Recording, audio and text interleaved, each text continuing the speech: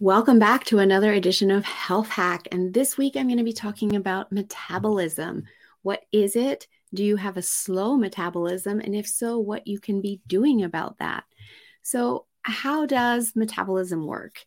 We all know that we eat food in order to give us energy, and we're getting that energy in the form of calories. And then it's our metabolism that is the process by which our body is burning that energy.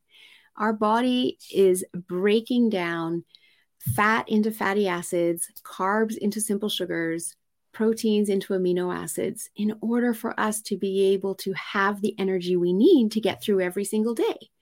But we're not only burning energy through the day when we're exercising, walking, cognitive function at work, et cetera, et cetera. Our body's also burning calories at night when we're at rest in order to keep blood moving through our body and keep us breathing. And this is called our basal metabolic rate, or our resting rate. So join me on the next health hack, where I'm going to dive into talking about what causes a slow metabolism and some signs that you might have that indicate you would have a slow metabolism.